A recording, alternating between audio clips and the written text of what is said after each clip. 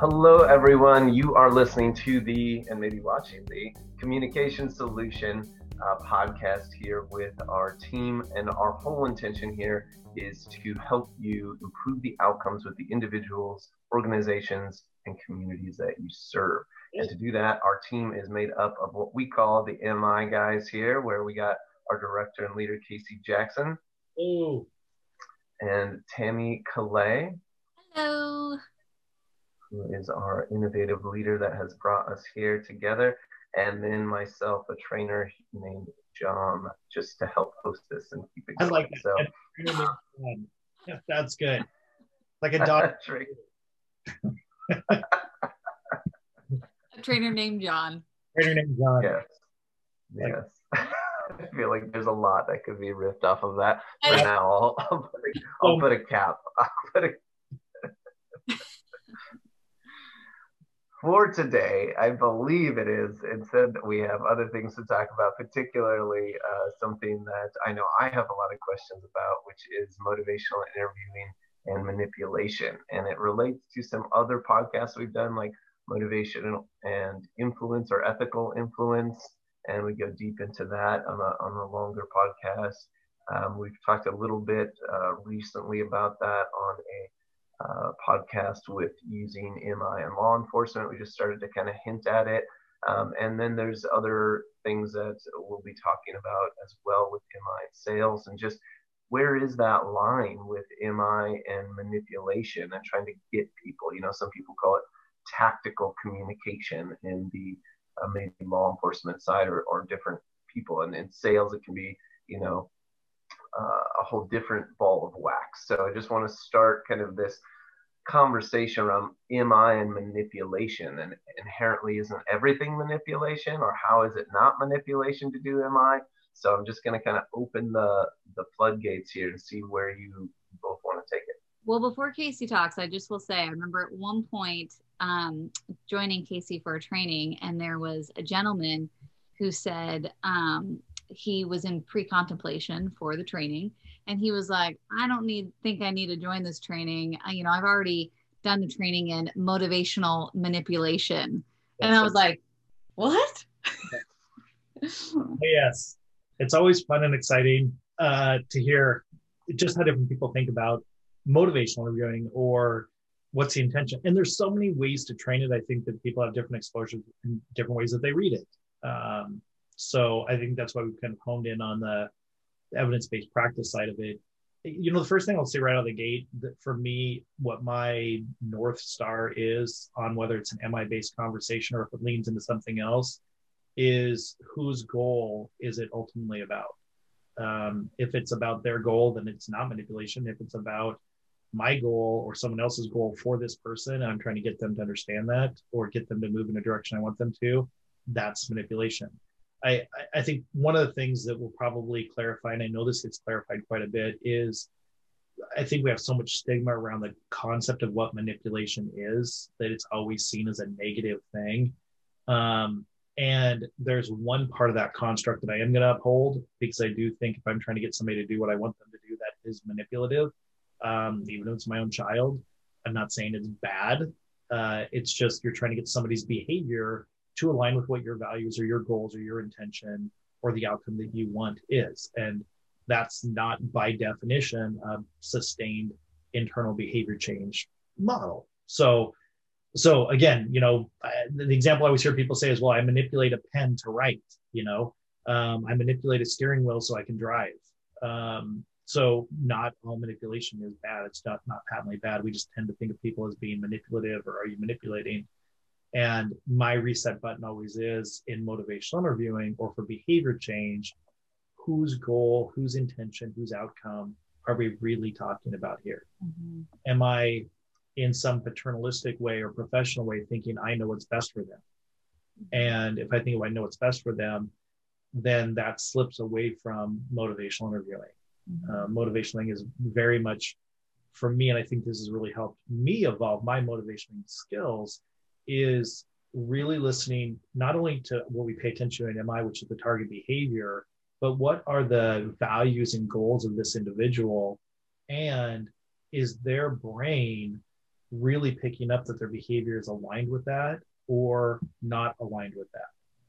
How I hold reflections up for them to see and to be able to self-assess, that's I'm manipulating my reflections to help the person see themselves better. So yes, I'm manipulating the way that I hold a mirror at the angle in which I hold it to try to find an angle in which this person can see themselves more clearly, or maybe something they didn't see about themselves. And if I hold a reflection at a certain angle, they have more insight or it can create an aha moment. So there's skill sets that I'm using very mindfully, very skillfully.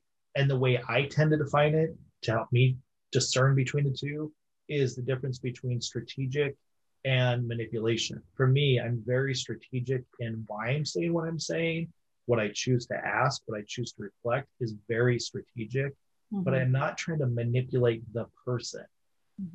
I'm not trying to manipulate their thoughts. I'm not trying to mold or shape their thoughts the way that I want to. That I know that people use skills for that, but that is not my approach to motivational interviewing. It's how do I use the skill set strategically so this person can kind of unveil or unmask things within them or barriers within them and solutions within themselves to become who they want to be or get to where they want to go. So it's kind of like you want to help them get out of their own way. Absolutely. And to be able to not only get out of their own way, Tim, I think that's so important, and get clear about where do they want to go. Ultimately, where do they, what is this really beyond all of it, beyond the situation, where do you ultimately want to be in your life? And motivation is, it truly is the epitome of a person-centered approach. And so much so, one of the things that I've talked about before is my ideal is I want to get access to that brain that's laying there at night with their head on the pillow, looking at the ceiling, and just kind of contemplating, where do I really want to be? Who am I and where do I want to go? That's the brain I want access to. So I have no need to manipulate any of that. What I want to do is orchestrate, their own internal motives, to bring those to the forefront, to catalyze those, to be able to make forward movement towards a behavior change. And I want to jump in there because that's what was kind of underlying this whole conversation. And I'm curious your both of your thoughts on this is that is a bias towards change. Does that now mean that I'm manipulating the person towards change? Because the MI is a conversation about change, just, the most basic definition of it. And so what if that person doesn't want to change? And then therefore, is it manipulation to get them to change? And that's sort of an idea. And I just, to help with this conversation too, I looked up kind of the definition here of manipulation, one being to handle or control typically in a skillful manner. So the fact that skill and strategy is being involved, like you're talking about, Casey, I think there's a connotation there with what the second definition is, which is control or influence a person or a situation cleverly, unfairly, or unscrupulously. Yeah. And I think it's this fairness and this fair strategy. How do those two things somehow coexist? And if you have a bias for change, at what point does that become manipulation if the person doesn't want to change? Just these sorts of thoughts, and either of you feel free to jump in. Well, I mean, there's a couple of things that I think of. I definitely the control piece of it. And that's why we're talking about how do we uncover it. What you brought up, John, that we'll dive into a little bit deeper is, well, what if the person doesn't want to change? So the first thing I think of when my brain goes through an MI process is I think, is it that they don't want to change or they don't know how to change? Or that it's too intimidating. They don't feel like they have the skill set, the capacity, the intelligence, the resources. And so it's easier to say, I just don't want to change. As a behavioral health expert, I want to be able to assess that accurately. I'm not trying to convince them. I'm not trying to change their mind. I'm not trying to prove them wrong. I'm not trying to get them to where somebody else wants to go or where somebody thinks they need to go. What I need to do as a health expert, a behavioral health expert, is I want to assess it accurately. And to be able to assess that accurately, it means that I need to get past the resistance or the block or the tension or the discord. I need to circumvent that first to get access to what is really, really going on beyond the layers of defenses.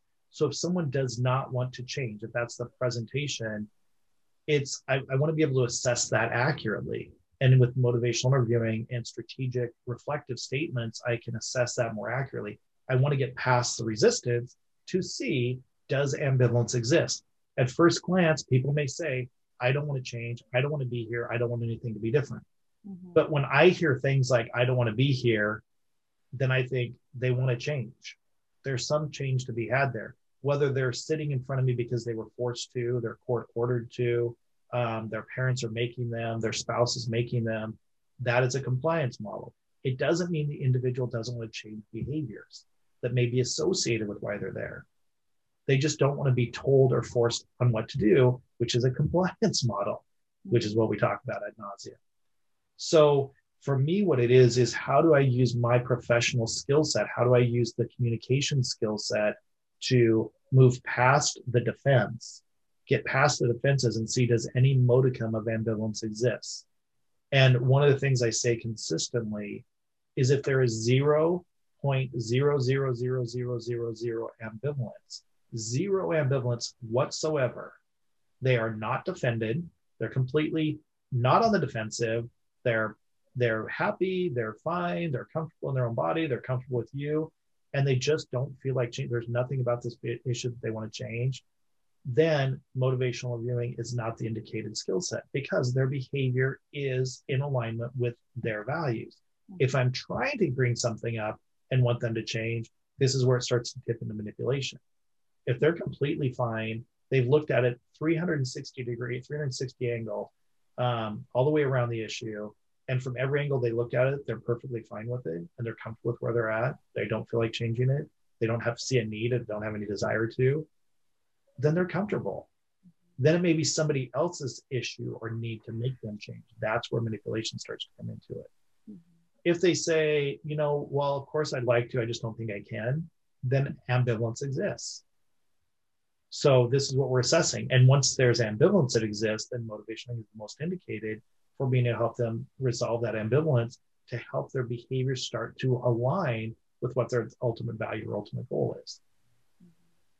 So go ahead, Tammy. I was going to say, just like you said, there are people that due to trust, due to navigating their own thoughts and feelings, they haven't actually wrestled with the thoughts of change too. And so they might want to change, but they're just like, oh, I'm just not ready to talk about it yet. I'm not ready to talk about it with you specifically. I haven't mentioned that to anyone, but for some reason, they are starting to open up. Once we get strategic with how we respond, they do start to open up and share a little bit more of their inner thoughts about it. What just struck me as you're talking about this, it just bounced off actually a conversation John and I had a few days ago. I don't think we give near enough credence to what defense mechanisms are. When you think of how complex the brain is, when it starts to rationalize or justify or defend a behavior or thought, even if it's never shared with another person, our brains are so complex. The psychology behind it is so complex about why we defend behaviors or choices or thoughts is so complex. And so for me, there's this, it's almost an arrogance to think that somebody's just resistant or they don't want to change. Yeah.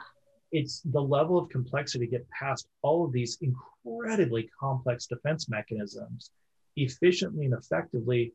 If they're that defensive, there's something that's being protected, which means to me, I would be hard pressed for anybody that's that defensive to think that they're 100% comfortable inside their own skin with their own choices and their own behaviors. Yeah.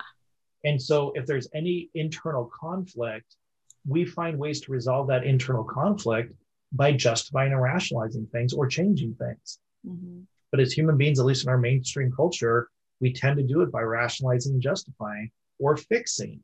And if we're not going to fix it, then we tend to justify and rationalize things or minimize. And those defense mechanisms are so incredibly complex. And why are we doing it? Because we want to feel more comfortable with our behavior that we fundamentally don't feel comfortable with. Mm-hmm. And so to feel comfortable with it, we need to change the narrative in our own head around that. And then what do? We have to buy into that narrative. So we keep buying into that narrative so we can be okay with our own behavior. Yes. Which means we're not okay with our own behavior. Yes. And once that's uncovered, then we feel very uncomfortable. Mm-hmm. It means that ambivalence exists. Exactly. So it just, you can see that then people are feeling two ways about it. So the level of skill set that it takes to navigate through that whole process, all I can do is say I bow down to that level of skill set mastery, but that's not manipulation. I'm not trying to control them. I'm trying to better assess the situation. Yeah. And at a certain point, what we're getting at is it becomes a belief, and that could be religious or non-religious. And what I think is critical here in this is that at a certain point, and this is something that I've experienced in my life, talking with different friends from different backgrounds, that at a certain point, there's no ambivalence about the belief. The belief is the belief. It's, I was talking with a friend here just the other day, and we were talking about some stuff, Casey, that it's such a knowing within the person that there's 0.0 ambivalence to change that particular thought or belief for that person. And then that's where I think it's that line of, okay, now I'm having different perspectives and opinions on the other side of things.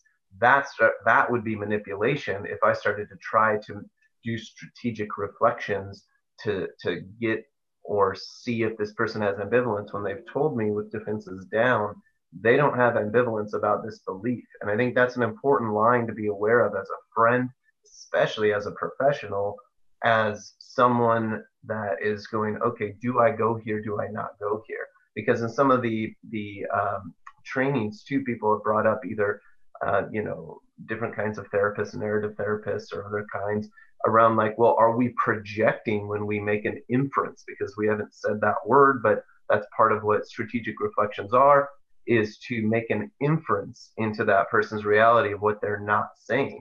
And so at what point are we projecting? And so we have conversations in the training around that.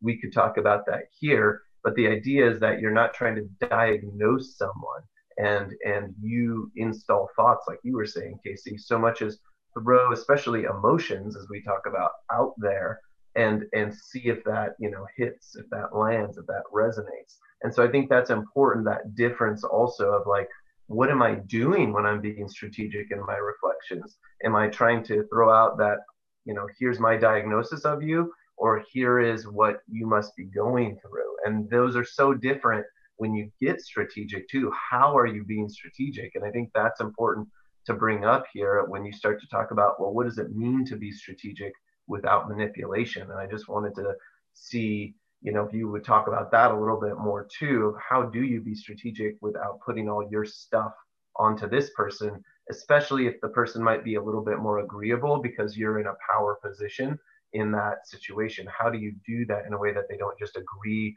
or take on all the things you're saying, but that you're checking your projections and still being strategic to see something inside of them and not try to change them because you're trying to change them?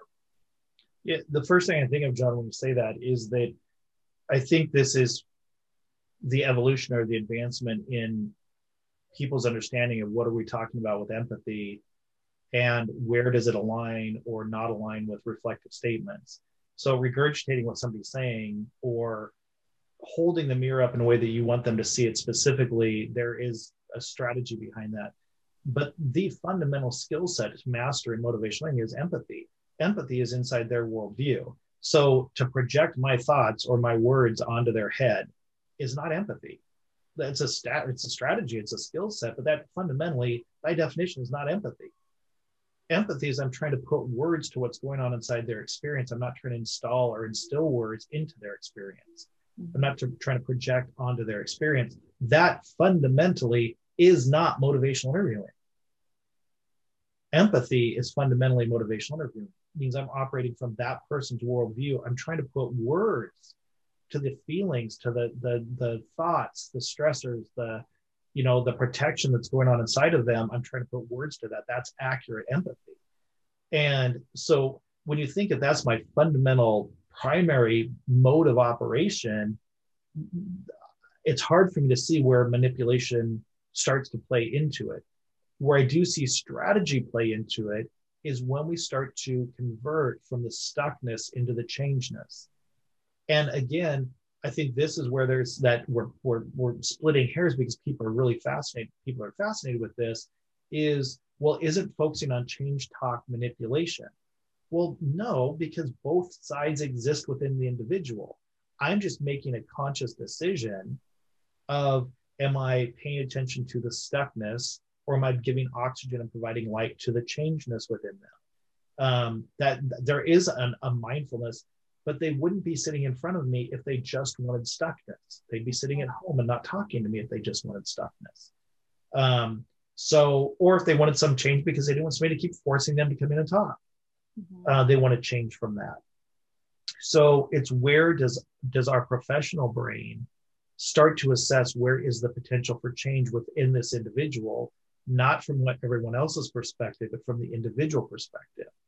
So again, this is where for me, it almost puts up this Teflon against the manipulation if you're operating from this perspective, the way that I think of it in motivational interviewing. If it's 100% person-centered, it doesn't mean I don't have skill set in what I choose to hold a mirror up to. I'm not manipulating them. I am being strategic in what mirror I'm holding up and why. And it's to advance that individual's outcomes. So that is my ultimate goal, is to advance this individual's outcomes. And then for me, this ties into other, podcasts we've done in terms of self-determination theory or self-affirmation theory, Maslow's hierarchy. I genuinely, in my heart of hearts, I genuinely believe human beings want to be happy and healthy. I genuinely believe that all human beings want to be happy and healthy. So I don't know what I would be manipulating. I just want to clear the path for this person to be happier and healthier. But they need to do it under their own steam, which makes it person-centered. I can help orchestrate and provide or weave together or facilitate other resources that may help them on their journey or provide supports or services. And again, if that's helping them climb to the top of their mountain, there's nothing manipulative about that. That seems like it's, accommodating and helping them access. I'll jump in here because we've talked about this at quite a bit of trainings, and I know it comes up often of like, well, yeah, I want to do that, Casey. That sounds great, but I have these outcomes I got to get. And so how am I supposed to get these outcomes? And, now am I, when I do these strategies, I can feel my draw to the outcomes and it's taking me out of that. But at the same time, I still have these outcomes and I got to keep my job, or I get performance indicators. So is that biasing me?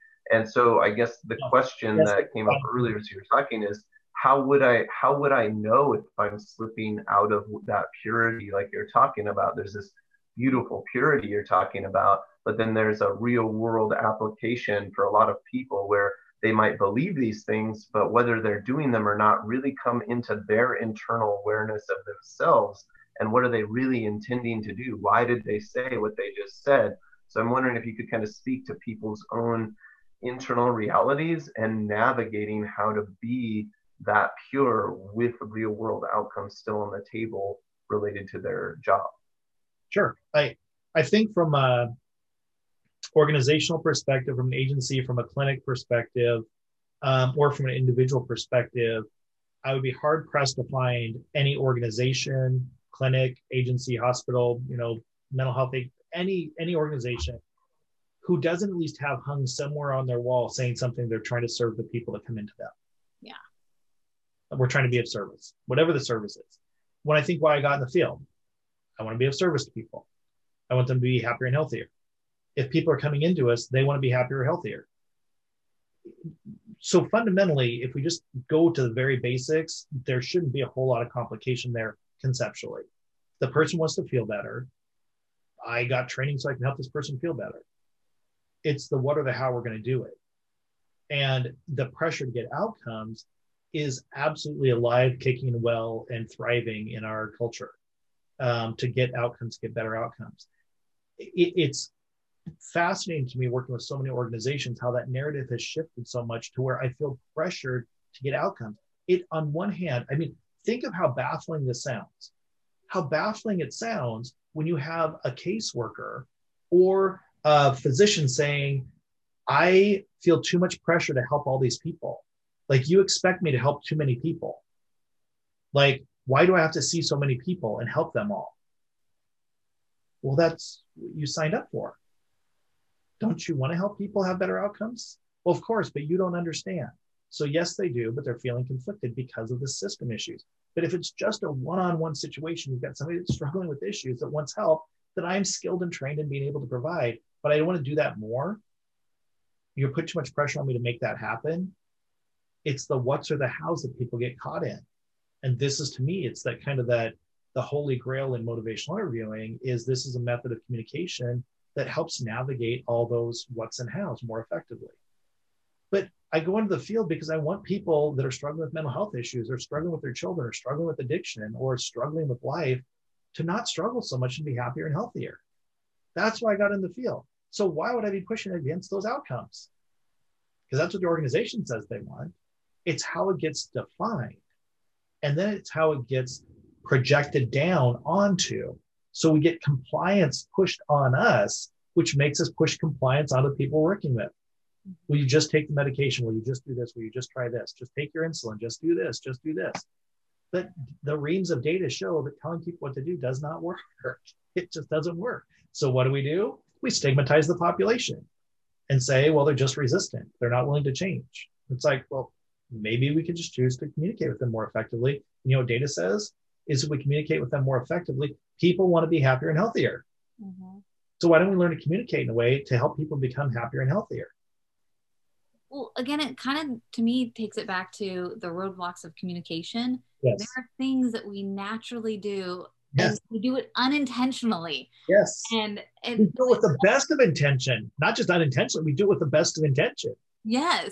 But it ends up being a roadblock to the communication. Yes. And even when we're trying to help ourselves, you know, let's say we are trying to go through our own change process ourselves, there's things that we do not intentionally to sabotage ourselves, but we have a hard time sometimes getting through that. So, I mean, it's kind of a natural process that, you know, these roadblocks happen, to the best of us.